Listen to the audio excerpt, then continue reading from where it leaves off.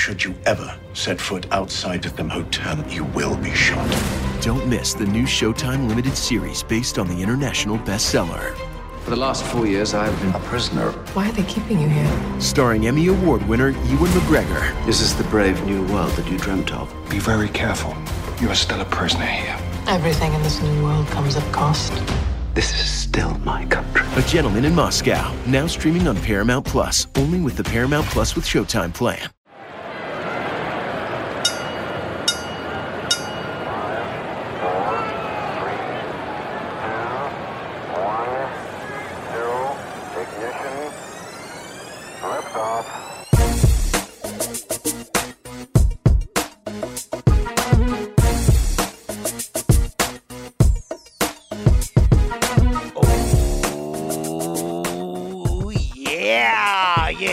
Sound. It's your boy BC Fired Up Special Edition bonus podcast from the State of Combat on CBS Sports Pro Wrestling, in your face, in your ear hole, backjacked and underwritten by that performance enhancing audio. But you don't want to hear me sell you something. You don't want to hear me tell you something. You want to hear me open up that can.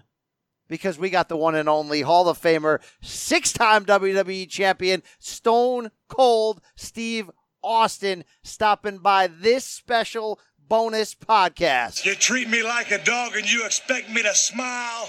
You remind me of a jackass. Oh, and he is fired up. Well, not that fired up, but you're going to hear that very, very shortly. Lee Brian Campbell, of course, the voice that you hear, getting me all kinds of fired up, stomping a foot stomp in my mud hole. Feel spot activated. It is the ITC. Remember that show? It's the SOC. And I got my co-host with me, Adam Silver King, Jacko, Outback, the gentleman, Jack Crosby. Fellas, no time for introductions today because we've got one of those interviews, right? And when you're hashtag blessed, fellas, to go up and down the road in any sport you're covering on this level, there are those special interviews that pop you on a whole new level, that get you a little nervous beforehand, that are just different. Never had the chance to talk to Stone Cold. Had it today. Wow, Adam, there's only a couple names left that we haven't had this pleasure, and it felt really special with the Texas Rattlesnake this week. Oh, hell yeah. It sure did. First of all, before we even get to it, it's a great interview. You're going to hear it coming up on this show. But, Silver King puts on Booker hat and not Booker T, Booker Show Booker hat, tries to get the biggest, brightest stars for the State of Combat. We got a bunch. We've had a good run. I think Stone Cold Steve Austin is the home run. It's the guy you want to speak to, not just about his career and what he's done in the past, but his thoughts on professional wrestling today. He is a true authority because he went through the pre-Attitude Era career, not just as ringmaster in WWE, but his entire time as Stunning Steve Austin in the early portion of his career, and obviously it went on far before that as well. But then saw through the Attitude Era into the Ruthless Aggression Era, I guess a little bit, kind of, and has been around and talking about professional wrestling since. So to get his perspective, not just on the past, but on the present and the future, where professional wrestling is going, whether this is actually the third boom period, it was quite intriguing to me. Yeah, great timing, of course, with the debut of his show this weekend after Survivor Series, Stone Cold Steve Austin, the Broken Skull Sessions, in which we're all going to be fired up to hear his talk with The Undertaker, who just doesn't do that type of ish. Well, except for that time with his pastor. But outside of that, Jacko Crosby, we come from similar paths. You dabbled in that prime 80s territorial days back when Stone Cold was just cutting his teeth down in World Class there at the Sportatorium. But when you hear Stone Cold Steve Austin today, guy who's still in it, still shows up to Stun once in a while, still has the weekly pod, you catching those same feels? Yeah, it's amazing. Steve Austin is a guy that I always said is a prime example in this industry of you never know where that next star is going to come from. Because I don't know if you remember, Brian. I remember watching Steve, not just WCW, but you remember when the USWA, that formation between World Class and Memphis yes. was and which was the Continental Wrestling Association, when that was on ESPN for a brief period of time, they had that ESPN slot Renegades after Rampage AWA on the ring there, whatever the hell that meant. Yeah. I that was my first memory of Steve. Then came the WCW years where he was nothing more than a mid-card guy. That's what he was. As he would say, a good hand, a mechanic in the ring. A good hand, yeah. So then he comes to the WWF and the Ringmaster thing. You never, ever suspected that this guy was going to turn into what he did, the transcendent persona of the wrestling business, the Hulk Hogan of his era, if you will, and maybe, surpassed Hogan. But no, watching this guy, and that's why I always point to people, you never know where that next breakout star is going to come from. And like the Austin 316 speech proved, all it takes is one moment. The imperfect timing, it takes a bunch of that. And it's crazy, man. I mean, we're going to throw to that interview shortly, but we got an opportunity to just sort of riff on all things greatness here with Stone Cold Steve Austin. And when you get a legend like that in a tight window, you want to ask him a million questions. All right. Well, I asked him all the big ticket items that you're going to hear in a second that you'd want to hear, but would have loved to ask him, guys, how much did little things set the foundation for what became when Stone Cold exploded with that King of the Ring promo that you mentioned there after the Jake Roberts match in the 316? We know he went to ECW injured and upset and broken down from being fired from WCW. But I went back and looked it up. His first match, his first promo was against my favorite ECW alum of all time, the damn Sandman. And when you consider that guy at the time was already bringing the kendo stick and the cigarette to the ring, hadn't really yet fully developed his own beer drinking, crush the can on the skull, you gotta wonder how much the Sandman during that season influenced the rattlesnake that we saw crushing beers left and right on WWTV for years to come. It's interesting. It is. I think Steve Austin is he's one of those transcendent characters who, even when you talk about, I'm trying to think, like The Rock, right? He didn't transcend wrestling and just be known by people outside wrestling. He went and became a movie star. Steve Austin's one of those guys. Yeah, he would appear on, Jay Leno back then, or he would do the occasional hit on a Today Show or something like that. But he was a transcendent wrestling star in the world of professional wrestling. He didn't need that extra, I need to be Hollywood. Like I said, like The Rock, or even Roman Reigns now, where they're trying to push him as, hey, let's get him in the Fast and Furious movies and let's have him do X, Y, and Z. Even Triple H for a period of time. Like, I forgot the name of that horrible movie that he was in. They attempted to do more with him, and it just, you knew it kind of wasn't going to work. With Steve, it was never about that. It was, I'm going to be as dominant, as important to the world of professional wrestling as anyone ever has been. And I think he deserves a lot of credit for that. Well, the peak end of his career was obviously, he had a long career, but the very peak end was somewhat cut short, obviously, by the injuries, which began with him getting dropped on his head by Owen Hart, and then through all the knee problems and back problems and all that added up. But it's interesting, Jack, because I think the truest part of his legacy is to say this.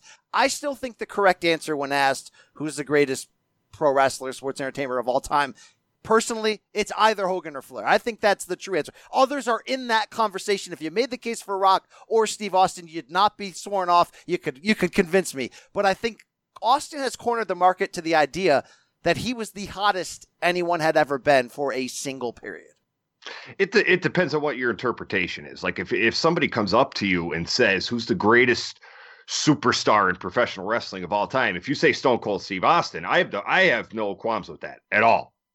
And Ric Flair in his Hall of Fame speech looked him in the eye and said, you, not Hulk Hogan, you are the greatest superstar to ever step foot in this business. But yeah, it depends on what your interpretation is. But as far as like mass appeal and, just straight superstardom, it's hard to argue against Steve.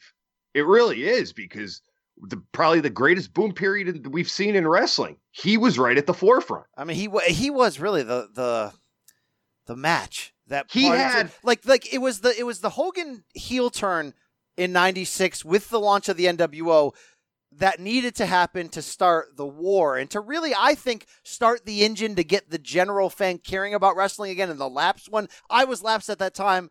I didn't watch Bash at the Beach live, but when you start hearing, I think it was a junior in high school, and people were like, holy crap, dude, Hogan just turned bad. You got to start tuning into Nitro. That was a giant foundational moment.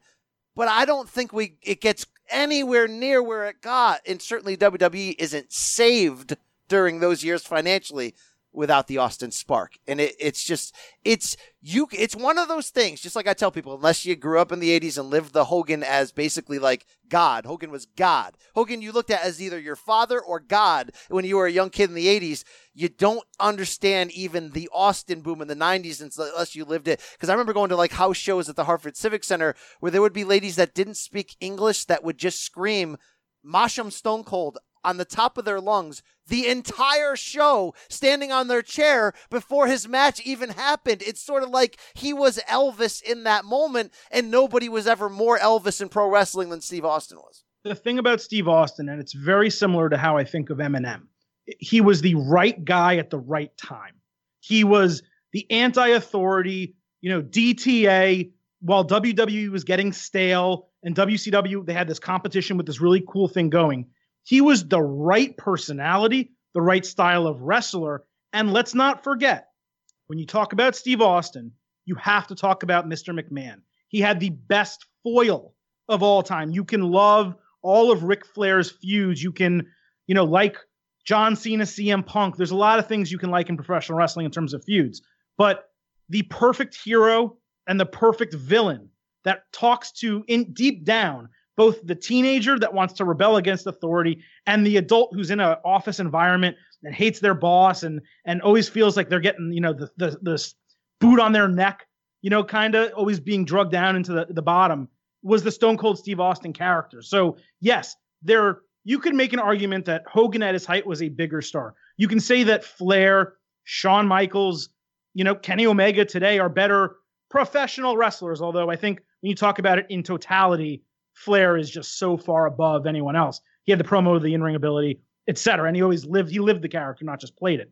But when you talk about Stone Cold Steve Austin, the right guy at the right time, and there's no one in the history of professional wrestling, when their theme music hit, elicited a bigger pop. Not the NWO, not Goldberg at his height, no one, not even Hulk Hogan. Prime 80s Hogan is as close. It's so damn close. Like it's a different kind of pop altogether, but wow. If anyone, probably the Von Erichs. That's like in Texas. Yeah, probably the Von Erichs. But again, that's in Texas, and you're talking about when the music hits and you hear JR, that iconic combination, and then you see him strutting out down to the ring. That's just as symbolic of what professional wrestling is and should be of anyone I've ever seen. Jack, would it be a stretch to say that Stone Cold Steve Austin was a part of 2 of the 5 most important feuds in modern pro wrestling history? No, that's not a stretch at all. Not by any means. All right. Thank you. Second one, you're saying the second one being The Rock? Yes. Yeah, I mean, look, 3, yes, we could. It's not that much out of the realm of possibility, but 3 WrestleMania matches and each to feel that large, like even when they weren't the last match, quote unquote, even you look back at WrestleMania 19, right? That felt like a main event. So they had 2 actual main events by traditional definition, and then 19, and the storytelling even of The Rock, even though The Rock was a heel, it was very unique because Rocky was a heel, but he gets the clean win. Like it was a babyface story, but The Rock was a heel and he finally gets the clean win over his nemesis. It's unique. Like you just won't see a story. Like you might see 3 WrestleMania matches between 2 guys or gals, but not with the story those 2 were able to tell through the 3 matches. Yeah.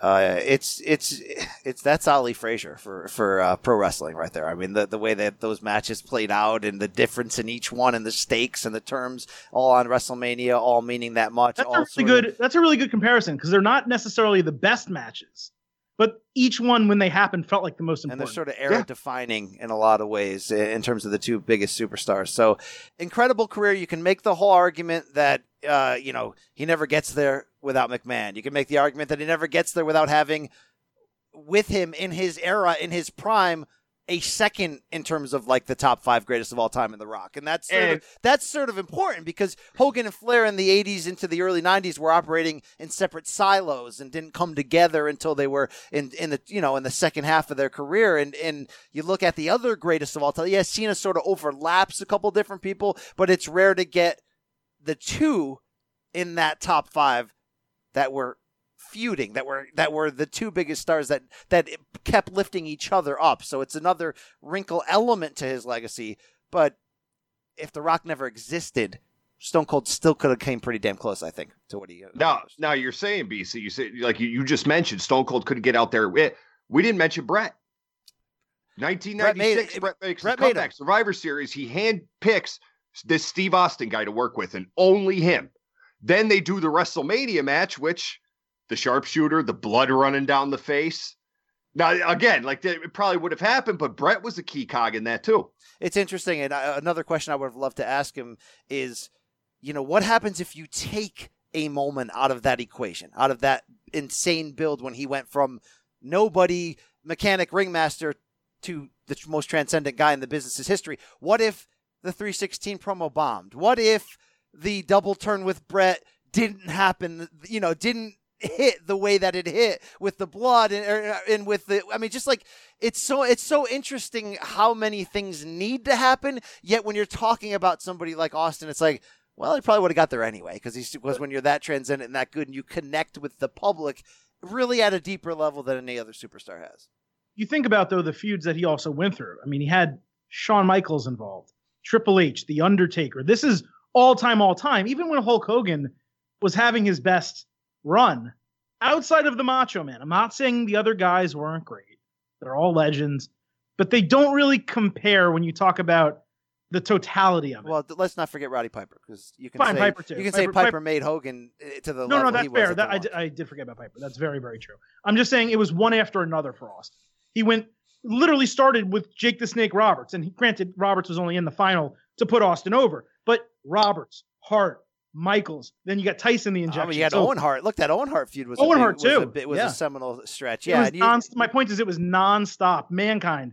It was just greats upon greats upon greats, Hall of Famers upon Hall of Famers, and it never ended. And he went over basically all of them. Jack, here's an indisputable fact that we've learned on this podcast throughout the history of its run. Just say for the record, I was not banging Sonny. So Bret wasn't. Was Steve, or is that just an inappropriate question to ask at this point? That's you see, you just went off the rails again, but that's you. You're the biggest piece of trash I've ever met in my life. All right, let's not waste any more time. We're going to go to a break, but on the other side, it's what you want. It's what you came to hear. It's Stone Cold Steve Austin. We'll be back on the back end to wrap things up, have a further discussion, breaking down the Rattlesnake's answers. It's all things SCSA. It's coming at you right now. Enjoy. Can you give me a hell yeah?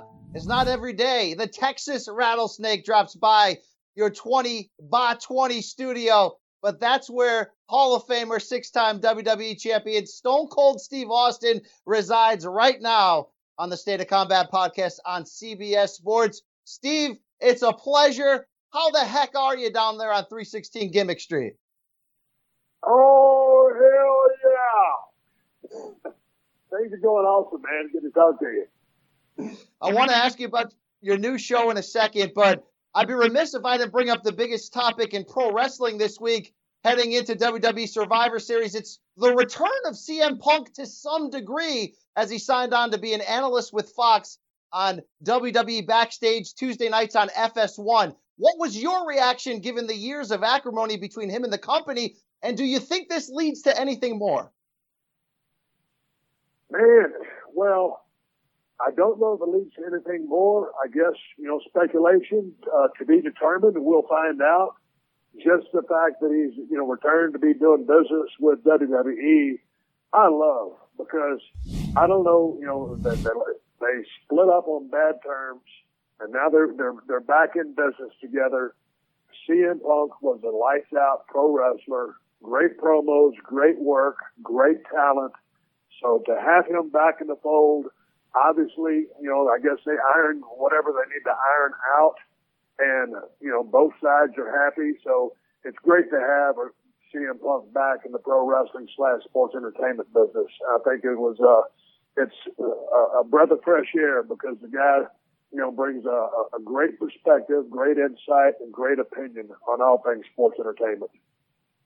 Well, Steve, I want to slide from one legend in CM Punk to another in The Undertaker. And this Sunday, your new show makes its debut, Stone Cold Steve Austin, The Broken Skull Sessions, Sunday night, WWE Network, after the conclusion of Survivor Series. And Steve, you want to talk about a one-on-one interview show and getting the big white whale. It's Mark Calloway, the great Undertaker, who in this era of ex-wrestler podcasts and shoot interviews just doesn't do something like this. How excited are you from this, from the standpoint of giving a man a forum to talk who's so underexposed on this type of level? Man, just real excited, and I'm hoping that everybody enjoys watching it as much as I enjoy talking to Undertaker. And he was the first one out of the gate, and so there's a little bit of a learning curve there. But man, to sit there and shoot the breeze with that guy who's kept stayed in the dark for so long, kayfabe in that gimmick and staying in character. I mean, he talks about staying in character for 30 years and how that ride was for him. And so for him to sit down across from me and to realize that we have a lot of things in common and the guy is just such an open book, I think, he was ready to talk about some of the things that he's done because everybody, like myself and other guys who have had a tremendous amount of success have been able to go out there and talk about all these exploits and all these things that they've accomplished, but he never has. And he's one of the guys that's been one of the most successful guys in the history of the business. In my estimation, he's had one of the greatest runs ever and to last so long. So the fact that he opens up and just sits there and he's as down to earth and as candid as he is very refreshing. Steve, we only know from glimpses of the real Mark Calloway. We hear the legends of him being a locker room leader, but that gimmick has been so well protected over the years. Who's the real man behind The Undertaker from your experiences? Man, the guy that I'm going to be talking to right after Survivor Series. And, when he first got presented that character, that gimmick, and you'll hear that story, and then how he navigated some of the waters or who his one, guy he went to for some advice. Mark is Mark. And when Vince came up with that gimmick, with that character, I wholeheartedly believe, and I think you can talk to any of my peers in the wrestling business, if that gimmick, if that character would have been handed to anybody else, it would have been over in 1 to 5 years. Undertaker ran with that thing for close to 30 years. And the way he did it, to the changes he had to make, and you'll hear that in our talks, there's nobody that could pull off that gimmick, like he did. But I would dare say, with as athletic of in-ring style as he had back in his formative years when we would wrestle in the Sportatorium and World Class Championship Wrestling, he would take that style to the USWA and to WCW. Had he stayed that big athletic guy just trying to have great matches without that character, I don't know that he would have had the same success. I would almost guarantee he wouldn't have the same success. So it was the perfect marriage or merging of this great character with this tremendous athlete who just happened to be 6'9", 6'10", to pull it off, and all the things that had to come together as he kept his finger on the pulse the entire time of this one-of-a-kind ride to make the modifications or adjustments when necessary. It was amazing. Yeah, Steve, speaking of great characters, obviously yours has had such a great influence on so many people. When I see the slight changes made to top WWE superstars over the past year, like Becky Lynch through becoming the Man, and even Kevin Owens borrowing the stunner from you, are you flattered to see these two characters take just a little pinch of what made the Texas Rattlesnake so memorable and using it to help them to get to a new level? Oh, man, it's a huge honor, and to be able to help someone because, back before I got dropped on my head, I was a Ric Flair clone. Rick is the GOAT in my opinion, and I was trying to emulate his style. I wasn't trying to copy him. I was trying to use his style as it pertained to my athletic ability. And, getting dropped on my head was, I dare say I didn't enjoy that, but it was probably one of the best things that happened to me because I had to change my style to be more of a brawler and then combine the Stone Cold character with it. That made me, turn into the superstar that I ended up being. But it was Ric Flair, who I looked up to. And so, if Becky, and she's doing her own thing, and her promos, it's a different kind of promo, but just that swagger, maybe I inspired some of whatever she's doing. She's done it all on her own. And for Kevin Owens to bar the stunner, sometimes when I'll see that trademark stomp in the corner, I know that might have came from me, whoever's doing it, and everybody stomped everybody in the corner, but I had a way to do it. So when you see that your influence on the younger generation that's currently still out there doing it, it's very flattering, and you just want them to take it as far as they can go with it because you look for everybody that gets in the business to have great success, and sometimes the greatest technical workers, aren't the greatest success. It's the character people, or it's a combination of people. So anytime you can see something of yours that someone else has taken and ran with and improved or tweaked or made part of their own, go back to the super kick. Everybody's been doing the super kick, but when Shawn started using it, hey, it was a real effective for him. So yeah, it's really cool.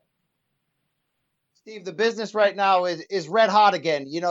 Something you talk about on your podcast weekly. Yet at the same time, we've got so many lapsed pro wrestling fans who wish we were still back in the Attitude Era when you were at your peak. What do you think is one advantage that this modern era has that's different from the Attitude Era, and one thing that it's really lacking for those who want to go back in time? Man, I think through the years they've created such a machine and such a well-oiled machine that I think that could be an advantage. The technology, the doctors, the training staff. I mean, guys and gals are pushing the envelope at an extremely high level. From an advantage from the Attitude Era would be sheer. It would be. What am I trying to say? Just a sheer sense of urgency that the show presented from when, like Nitro, those Monday Night Wars, when that pyro came down and all those explosions, and there was Jim Ross yelling at the top of his lungs what was going to go down that night. Sense of urgency and can't miss TV. I think, that's what the Attitude Era kind of had. But I just think, the system and the way the business operates these days, there's a lot of guys and gals getting opportunities, and you get a few chances, and you got to knock it out of the park to continue. And Steve, right now WWE proper has more competition than going back to the Attitude Era, from the idea of AEW, NWA, but really even in-house with NXT becoming a proper third brand, getting the live show weekly on USA Network and being featured so heavily heading into Sunday's Survivor Series card. Do you think this is a third boom period, so to speak, where you have competition? You've got almost a new territory system popping up? Well, I believe in competition. I think competition is outstanding, and I love when we were competing with WCW. AEW is doing their own thing. I don't know if you've turned on to YouTube lately and seen some of the NWA Power kind of studio style pro wrestling. That's pretty fresh. That's entertaining to see. But I love competition. I love the fact that NXT is on USA Network and not just on WWE Network. And so, yeah, they got a head-to-head thing going there. I think that's cool. AEW is doing their thing. WWE is doing theirs. And when you see kind of when the business was down a little bit a few years ago, to being where it is right now with so many federations out there, so many different shows, and the Tuesday show on Fox and the Friday Night SmackDown on Fox, I just think it's more guys and gals are getting paid in the business than a few years ago. So the fact that everybody's making money, I love it. Absolutely. What a fun time. Steve, one of your old running mates, Shawn Michaels, had said for years he would never come back. Well, we saw him finally make that comeback in Saudi Arabia. You're 54 years old. You're always outspoken about not coming back ever again. How close did you come, though, in the interim that's passed since your retirement? Man, not close at all. Not close at all. I'm done. No one in the wrestling business, or maybe nobody in show business, ever wants to say. They always say, "Never say never." And hey, man, I was talking on an interview earlier when WWE rebooted Tough Enough. You know, I love that because I was as close as I wanted to be to the business, man. And this is the business that I love more than anything in my life. So I got a chance to be a part of that. And I wasn't taking bumps. I wasn't getting beat up, but I was able to be, you know, a little bit of Stone Cold Steve Austin and influential in trying to, you know, help these kids start a career. And that's why I'm fired up about the Broken Skull sessions. I'm back close to the business. I'm rubbing shoulders and talking to some of the biggest stars in the business. I'm part of the company, and it's a company that helped put me on the map. And I did good things for them too, but they put me on the map. So I just love being in business with WWE, and I get a chance to, you know, live vicariously through, you know, the stories that the superstars come on my show and talk to me about. So that's as close as I want to be, man. If you don't, I'm not saying that I don't have a stunner or two or a couple of right hands left in me. I'm not saying that. But a full-blown match, it ain't happening. All right, one more, Steve. I want to take you out on this. You're on everybody's Mount Rushmore from the idea of the legends who define the business. Sometimes people are defined by decades. Bruno in the 60s and 70s, Hogan in the 80s, you and The Rock in the 90s, maybe John Cena in the early 2000s. This decade's coming to a close at the end of this calendar year. Who's the pro wrestler of this decade in your eyes? Well, you can dang sure put Brock Lesnar on it because I think Brock is a guy. Could you give me a different name?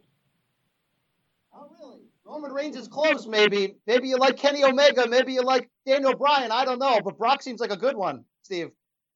Well, Brock, you know, people say, hey, he's part-time, this, that, or whatever. When Brock goes to the ring, I still get a sense of danger, or I sense I don't really know what he's going to do. How often is he going to go to Suplex City? How bad could he really hurt somebody? What's he going to do with this opponent? Or what's his opponent going to do to try to dismantle him?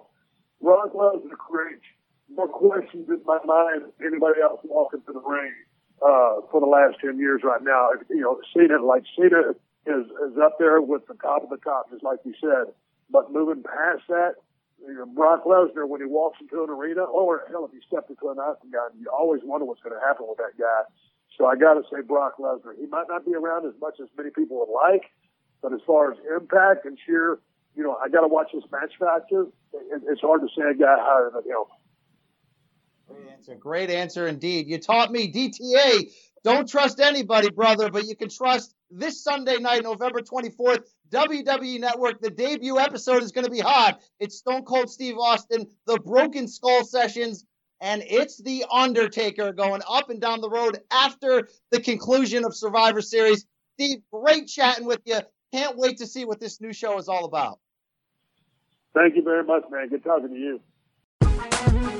It's the NFL offseason, but on Pick Six, part of the CBS Sports Podcast Network, the football season never stops. Host Will Brinson, John Breach, and Tyler Sullivan are joined by analysts like Brady Quinn, Lesia Douzable, Katie Mox, and R.J. White to keep you in the loop on everything happening around the league. Whether it's free agents signing with new teams, the all-important NFL draft, or schedule release day, Pick Six has you covered. As the face of the league changes with every team move and player pickup this spring, Pick Six is a must listen. Download and follow on Apple Podcasts, Spotify, the Odyssey app, and anywhere podcasts are found.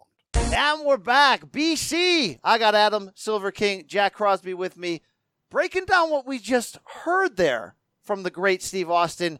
Great to run up and down the road with him, fired up like heck. I want to start with this Undertaker interview because there's an oversaturation of the market by far. You can argue that the idea of people wanting to hear pro wrestlers tell their stories is a major percentage of this overall podcast boom right now, at least on the sports side of things. I never even got into podcasts or knew what one was until you heard the idea that each of these guys was getting their own show. We were already in the shoot interview era with dingy hotel rooms, but nobody talks to The Undertaker. You don't get this type of reveal. How fired up are you guys, straight up, from the idea of maybe hearing some things that just doesn't happen from a guy who not only had the longevity, but when you look at the idea of being a locker room general and being on the inside of so many key political moments, good Lord, this could be interesting. I think the thing with Taker is that you don't hear from him at all, and when you do, it's weird because you have this picture of The Undertaker, right? You don't have the picture of Mark Calaway. You know what he looks like. You've seen pictures of him in Saudi. You've seen him hanging out with Brock Lesnar, at a UFC event, or not hanging out with, but in the crowd, for a face-to-face with Lesnar, but you don't really think of Mark Calaway outside of the Undertaker persona. So when he goes and does a shoot interview that was not really about wrestling with his pastor or whatever the hell that was a couple months to a year ago, you're like, okay, this is weird and I don't like this and I don't want this. This is different because every time you see Steve Austin do an interview, whether it's with Vince McMahon, the famous Dean Ambrose interview that, may have led to Moxley in some part, being on the outs with WWE long term. He gets a lot out of these guys and he asks the questions that we as quote unquote SMARC fans want to know.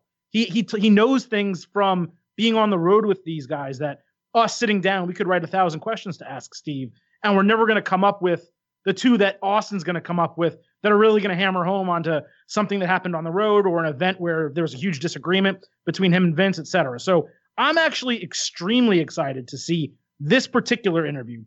Austin interviewing Shane, cool, whatever. HBK, we see him talk all the time. But The Undertaker is someone that really hasn't explored, his real life and his tenure, which is as long as anyone's in the world of professional wrestling.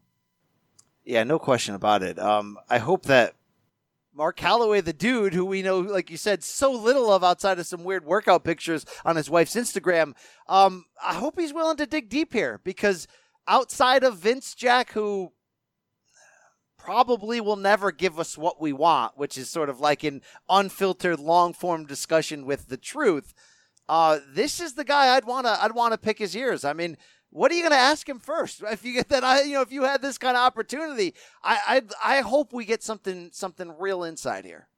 Well, first, if Steve doesn't ask about Wrestler's Court, this whole thing is a failure. I need to know. I'm dead serious. I'm not joking. I need to know from Mark Calaway himself how this system worked. What were some of his favorite moments? How much Jack Daniels was he given as gifts? I'm dead. If there's one thing I'm looking for, I'm thinking outside the box because I know there's obvious questions. I want to know about Wrestler's Court. So Steve better ask about that. But I'm looking forward to this interview because Steve is going to bring it here. I know some are worried. Well, it's not going to be watered down because that Ambrose interview was such an atrocity. Yeah. At a time when the Stone Cold podcasts were great, and that didn't just bring it down, that tanked it. And Steve he said he's really upset about that. I want to just pause it real quick and say it was a train wreck, an atrocity, but it opened the door to something we hadn't known, which is Ambrose's weird side and the rough upbringing that produced this weird deathmatch wrestler that I look back on that and I've watched it a handful of times as kind of being so interesting I can't turn away from it. Which it did, but the delivery, it just did and the awkwardness of it was all. It was just so Steve, and I know Steve would not agree to do something like this unless he knows this is going to 100% get things back on track, get the people talking about how great his shows really are, especially the ones on the network. So I think they're going to bring it with this. And bottom line is, pun intended, is that this is the interview aside from Vince, which we got, which was interesting and opened up some things we never knew about before. This is the interview we all want. Like, it's cool to see Austin sit down with current guys and gals or a Triple H. Like, that's cool and all, but we wanted Vince McMahon to talk openly and we wanted Mark Calaway to talk openly. Now we're getting the latter. And I really do think this is going to deliver on Sunday. You made the quip about the bottom line, Jack, and it kind of makes me think about something. Austin having that catchphrase, is that, and it being so successful, right? And people flipping out about it so much. Is that to blame for the current crop of like Burn It Down and Big Dog? And, you know, is Steve Austin's success, is WWE trying to replicate that to a degree where they're forcing it and it's not natural and therefore fans are rejecting it? It's definitely a part of it. I mean, like we could, that goes back to what you just said. We could tell when something's forced, and we could tell when WWE is trying to find that next Steve Austin, which, I mean, I've said before, you got to stop, because we just had this discussion. Well, they had how organic everything was. Yeah. Organic's the key with word. Steve. We literally just had a long discussion about his rise and the how organic it all was. And then, yeah, I do think sometimes, and with something like catchphrases, they try to just force that narrative, and it's just not going to work. I mean, it's not the catchphrases that makes the man. It's the man that makes the catchphrase, and it's the combination of the man and the catchphrase that puts it to a whole new level. And it's sort of, you're taking something artificial and you're trying to lead with it, which is just, you know, some catchy phrase you make up, when really it's the core of the athlete being himself that we really want the most. The thing is, Steve Austin with the catchphrase, like, that's the bottom line. With the bald head and the goatee, that seemed like a guy where I would walk into my local corner bar, and a guy looking like that would say something. That's the bottom line. Seth Rollins doesn't look like a guy walking around with a pack of matches ready to burn things down. Well, right, and if he is, why is he?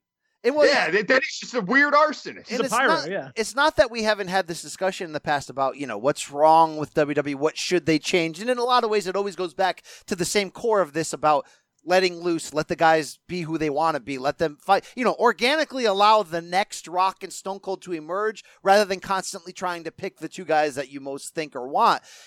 But like at the root of it is something you just nailed. Okay, why did we connect with Stone Cold so much? Timing, the McMahon feud, all of that. But it's so damn relatable to that guy and everyone they're pushing up now, really, with the exception of somebody like a Lesnar, and maybe that's why he works so much still to this day, is everyone feels so incubated in NXT and is just a little bit different from each other and is so unapproachably somebody that would never not only say the words that are coming out of their mouth, but look like that, or there's no correlation to anybody except for the people who are kind of sampling Steve Austin, like the man Becky Lynch, like Kevin Owens, that there's times where we're like, man, I'm feeling them right now. And then they get dipped back down in the McMahon juice. It's not even just that, though. Think about like Triple H when he became the game. He's like a bully, right? He's the type of guy where he's the jock in your school and he's all about domination and things like that. You have The Rock. Everyone knows that overly charismatic dickwad of a dude, right? Who you just hate, but you kind of like him too, and you kind of wish you were him. And then eventually you can grow to like him because he does a couple things that are good. So almost all of the characters that got over in a major way were relatable. And I think now, to your point, BC, and Jack as well, how do I relate to Roman Reigns? I really don't. I mean, I think the real life guy, Joe, and his struggle, you know, that's relatable to a ton of people. But to Roman Reigns, the character, I don't really relate to that guy. You know, to Seth Rollins, I don't really get it. There are people on this roster, and I even mean like an Aleister Black, who's just a badass, or Andrade, who is someone who's being groomed, this, you know, potential great Mexican superstar who's just kind of moving his way up the ladder. There are people like that do exist in the company, but it's not the guys they're pushing, with the exception, as you said, of Brock Lesnar. I would say, too, you can add into the positive category there Samoa Joe, because for years we've learned, we've been conditioned that Samoans are the most badass people on the planet. This guy, it's not just having Samoa in his name. When you see and hear Joe talk, you realize that dude's going to kick your ass. Right. And that's why I think, too, even when we get worried about when he loses a match or something, he still comes back the next night. You're like, no, that dude's still a badass who will whoop your ass if he wants to. And it's something that they have plenty of in NXT. And that's why we understand the Johnny Gargano underdog type of dude. We understand the Ciampa guy, the Baszler, the Matt Riddle, even, you know, to a lesser extent. The Keith Lee, a guy who's so big, but, you know, does things that, you know, you would never expect him to do. But then on, you know, going back to the main roster, you're looking at Ricochet, who's supposed to be a superhero, and it's just like, he's never. I don't get it. You're great, but so look, it's different times in the Attitude Era. There were less restraints. It wasn't scripted, but it was also a financial time with WWF where they would have killed themselves to get a Steve Austin. In fact, Austin, in a lot of ways, is responsible so much for the financial turnaround. So it's about like, hey, this guy might be something. Let's just let him go. What if we got our dream? And, tomorrow, Vince got on a sailboat and it got stuck in the middle of the ocean. He didn't die, but, there's no phone communication. But he does have enough rations there to live for the next 5 years. So Vince can't touch the product. And WWE suddenly finds itself in a close ratings war. And now we need to flip that switch. We need to let these superstars organically become who they're going to be. If we're going to get another Rock in Austin, it's going to happen organically. They're going to figure it out. The fans will adopt to it. Who is the most untapped on this roster right now, Raw or SmackDown, from the idea of if you just let that man go, he could be on the cover of TV Guide, even though that's not a thing anymore, but that used to be the crossover sort of moment in the 90s. It's like, holy crap, look, Mom, there's the freaking Mick Foley's on TV Guide. Like, who's that? You could easily just throw out the top names, but I feel like there are others that are just straight up. Like, good God, I'd love to see how great Roman Reigns could be. I would love to see how badass Roman Reigns could be. And you know what? He could be great. Take off the bulletproof vest, get rid of the black, I guess they're not fatigues, but the army type of pants, and let this guy go out in a suit and cut some promos and be a badass. Joe Reigns. Let's rename him Joe Reigns and just let him go out there and be a Samoan family man, cancer surviving badass, Jack. Come on, Jack. Don't tell me Cesaro. Tell me somebody who would just be allowed to just become a damn thing. Kevin. Without a doubt, Kevin. Yeah. Kevin is the guy. We're just talking about, how do you not relate to Kevin Owens as a normal person sitting there watching him? How can you not? You'd have to be insane not to. I still think that Kevin Owens can be the biggest thing in this company. And I think we're trending in that direction right now. And that can hit the skids real quick. But Kevin. Every time with Owens, it's 2 steps forward, 1 step back. Yeah. You saw it the last time, even on Monday night. And we talked about it in our, full recap show. Listen to it from Tuesday's episode. But even in that, you're talking about a guy who came out and had a total tear down match with Drew McIntyre. The crowd is going absolutely nuts for him. Okay, great. What happens Sunday? What are we going to see at Survivor? Is he the sole survivor? Is he going to beat the hell out of Roman Reigns and win, the Survivor Series match? Okay, great. But what is probably going to happen? He's probably going to be like the 4th guy eliminated. Now, we've all mentioned guys 1 step forward, 2 steps back. On this topic, the one man that they simply cannot, if they screw this up, and I know we've said this, but this is not hyperbole this time. If they screw this up, there is something royally wrong. Matt Riddle. If Matt Riddle is not a major mainstream star for this company within the next 2 to 3 years, on the covers of all these things, there's something drastically wrong and somebody needs to get fired. Jack, they're going to have to further, in my opinion, they're going to have to further change what they allow in matches, because Matt figured out how to use his insane athleticism to do that indie style in such a believably physical manner. I mean, I think back to the first time I ever saw him wrestle with Evolve against Tommy N there, against, what's his name? The damn Aleister Black. And it's like, it was the most physical freaking match, but yet had the crazy spots and the bumps, yet retain that shoot level blood sport physicality.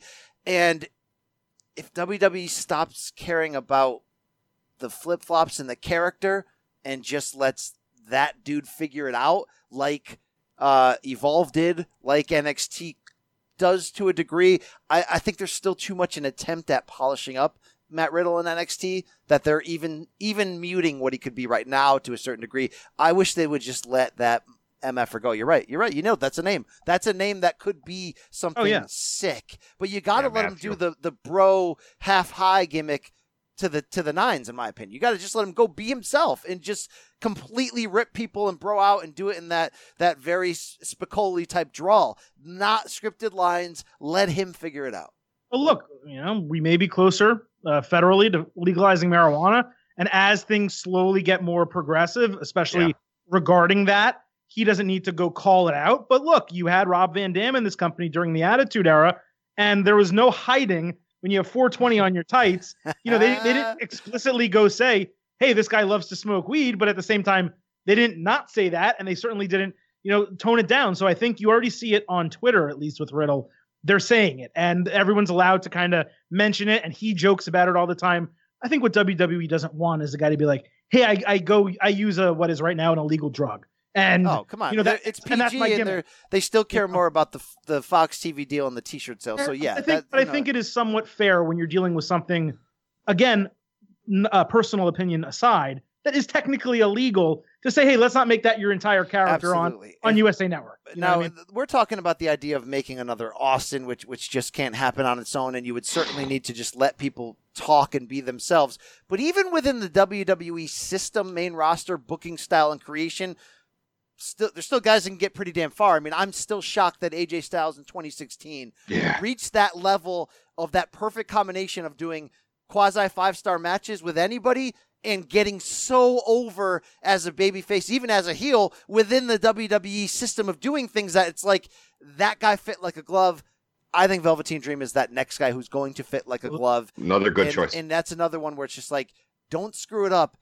And even if you're going to stay on this path, go all in, go for it, see where it's going to go. I want to close on this with Austin here because he gave such an interesting answer. When I asked him that about who's the wrestler of this decade, we're coming to an end now, and it was Bruno in the 60s and 70s, Hogan and Flair in the 80s, Rock and Austin in the 90s, Cena in the 2000s and the aughts there, and the whole idea of who's this decade. He gave a great answer in Brock Lesnar, and I, for some reason, it caught me off guard and didn't think, and I almost was putting him in a tough spot, because it's like, do you want to say the commercial evolution of this Roman Reigns who's main evented all these WrestleManias? Or do you want to come with the backbone of Daniel Bryan, grab the fans' attention like no one else this decade and reinvented himself in many ways? Him going Brock, though, in the end, he might actually be right. He might. Yeah. That might be the right damn answer, I think. I think he nailed it. It certainly is. I mean, even though WWE wanted him to be the foil, what they did in building him up as strong as they did was they made him the star. And it is a for better or for worse situation. It's kind of like, you know, the 90s, I guess, ended up being certainly Austin. But for a while, it was going to be Bret Hart. And that would have been a for better or a worse situation because we liked Bret, but he's a B-side. And Bret, you know, you and I agree about that, BC, despite some other people certainly disagreeing. So with Lesnar, he is an A-side. But you wanted him to be the A-side to another A-side. And it just never happened because they tried so hard to make Brock Lesnar look like a dominant beast that they kind of forgot you need to make him a little bit human if you're going to make it believable for someone else to beat him. And they also had a guy who was Lesnar, even though it shouldn't have been. And he was the only legitimate, like, unique draw, and they kept going back to that. Well, Jack, outside of the names I mentioned there of Lesnar, Reigns, Bryan, and look, you wouldn't be wrong if you tried to insert Cena at least back into the discussion. Who am I missing that has a legitimate shot? I when I was talking to Steve throughout, Kenny Omega is more of a hipster pick. Obviously doesn't have the lengthy, as long 10-year run. I mean, it's the last 3 years that we're talking about. Who am I missing that has a legitimate claim in this discussion? No, if we're talking wrestlers, I don't think you're missing anybody, to be honest. That's not a lazy answer. I think you're down to Brock and Bryan. Yeah, as your two. I think you're down to Brock and Bryan. Oh, Roman's in that discussion. Roman, look, the Shield was early. Yes. Roman, I think, would be I'll tell you what, I'll give him a close third place finish. And I love Roman. I mean, the dude freaking main evented 4 WrestleManias. Like, I mean, that's you can't look past that. But the thing is, I can't argue with Brock because, and look, I've been one of the few to defend Brock because the whole part-time champion thing is a tired, lazy argument. I don't like it. Look at the memorable moments from his return in 2012 up until right now. Look at all the moments Brock has given us, from ending the streak, the demolition of John Cena, like we'd never seen that before, the destruction of a top star at SummerSlam, a squash match, ended the Undertaker streak, banger matches with Brock Lesnar versus it. Go back to 2012 and say, hey, if you're patient, we're going to give you a Brock Lesnar versus AJ Styles match. And then after that, we're going to give you a Brock Lesnar versus Bryan Danielson match. How about the Goldberg feud? You're on drugs. The Goldberg feud, looking back, that's going to age so well. Good. That's going to age very well. Let's not forget the Samoa Joe feud too. So Brock has had these time after time. I think the answer is this: it would have been Daniel Bryan. The fact that he had to retire briefly for that. I wonder if it would have been CM Punk if it didn't end abruptly. You never know. Like that. Possibly, he was very much in the 2000s. Certainly, I think 2010, 11, maybe 12. He kind of was building towards it, but he was there with Bryan. Let's not forget, Bryan was so freaking over. He definitely could have carried this entire decade, but because he did get hurt, because he was gone for so long, it gave him a nice return. But you missed those prime years where the guy gets over and then you capitalize. WWE was never actually able to capitalize on him the way they did like Steve Austin. Yeah, no doubt about it. No one man is bigger than the WWE. I can make a new John Cena. You can't make another Stone Cold Steve Austin. We thank him for his time. We're fired up to check out that podcast Sunday night, the new show, Undertaker. Man, that is going to be something. We heard his thoughts on CM Punk as well. I want to close with this. What's your favorite Austin moment, match, phrase? When you think Steve Austin, what's the thing that hits you in the feel spot the most? The biggest feel spot to me, because I was a huge boxing fan and I was a huge Shawn Michaels fan. It's Tyson and Austin, JR's call, the pull apart in the ring, all the way through the press conferences, leading into WrestleMania, Tyson, I guess, quote unquote, turning. It was just such a great way to sell a pay-per-view, to put over Steve Austin. HBK is incredible, certainly. It's just a defining moment in my wrestling fandom where I was like, I think going into that, it was kind of like, yeah, I watch it. And I started liking it a lot during the Attitude Era more than I did when my favorite wrestler for a period of time was Tatanka. But that put me to the point where, like, this is part of my life. And yeah, Tyson and Austin, it's that. And then it'll always be sealed in my memory, the beer truck, because you had never seen anything like it before. Jack, you only get one. Silver King trying to give you 3 here, but you only get one. It's Tyson and Austin. And I had 2 in my head because I had favorite and memorable. Favorite, the blood streaming down his face. That's it. Because that was just looking back now. Like, maybe you didn't know it in the moment, but looking back at the moment now, that's where it was. The blood streaming down his face, not quitting in the sharpshooter, and that was it. We're off to the races. Because Hogan's heel turn a couple months later got me back to wanting to watch wrestling again. But I didn't realize there was really a war and that we were really in something ultra special boom period until Austin did that. And I remember, I remember my reaction. I remember just getting back into WWE when I was really into Nitro again and what was going on there with the NWO in 96 into 97. I mean, it's hot.